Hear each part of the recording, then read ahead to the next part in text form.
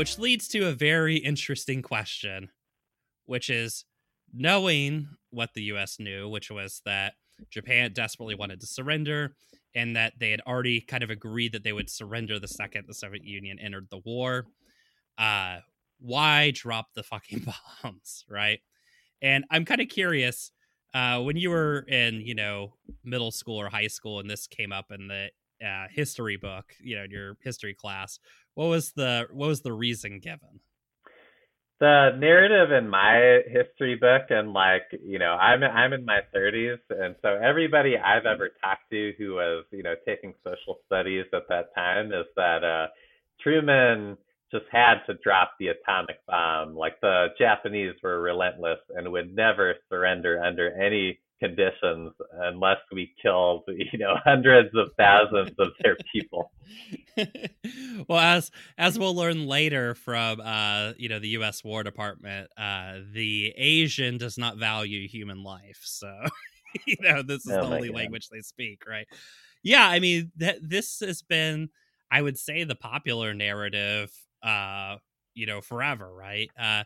Is that the bombs had to be dropped to avoid a land invasion of Japan, which would have cost 1 million lives. That's usually the number that's put up.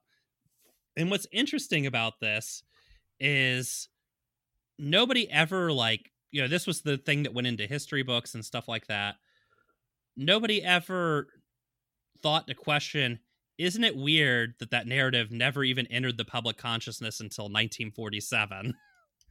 And then nobody asked, where did it come from? Yeah. And luckily, the historian who's probably written the sort of major work on why the atomic bombs were dropped was a man named Gar Alperovitz.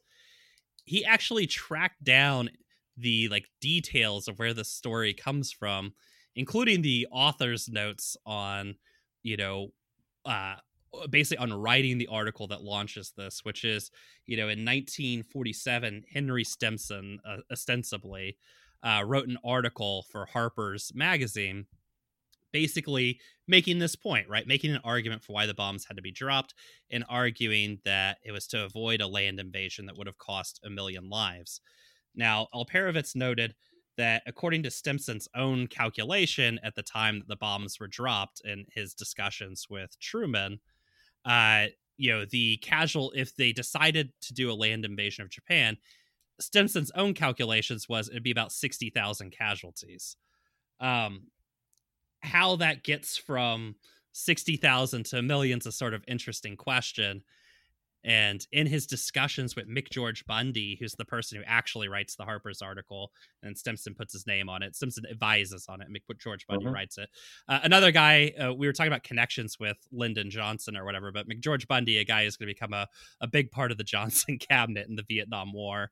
So just another lifelong hero. Oh, interesting, American foreign affairs story, circles. But yeah, between him and George Bundy, they sort of just throw out this number of 200,000. They're like, hey, why don't we just say the land invasion would cost 200,000 lives? And weirdly, unlike every other thing that they talk about that goes into the Harper's article, there's no notations about where the source comes from, no comments about what meetings or what groups came up with this 200,000 number. So by all accounts, it seems to have just been completely fabricated in the moment. And then there's no record of how it got to 1 million by the time it hit the article. And so again, it's this interesting question of, so we have this article from Harper's that we've based our entire sort of history of why we dropped the bomb. Everything that's taught in school is based off this one, piece of evidence, this Harper's article.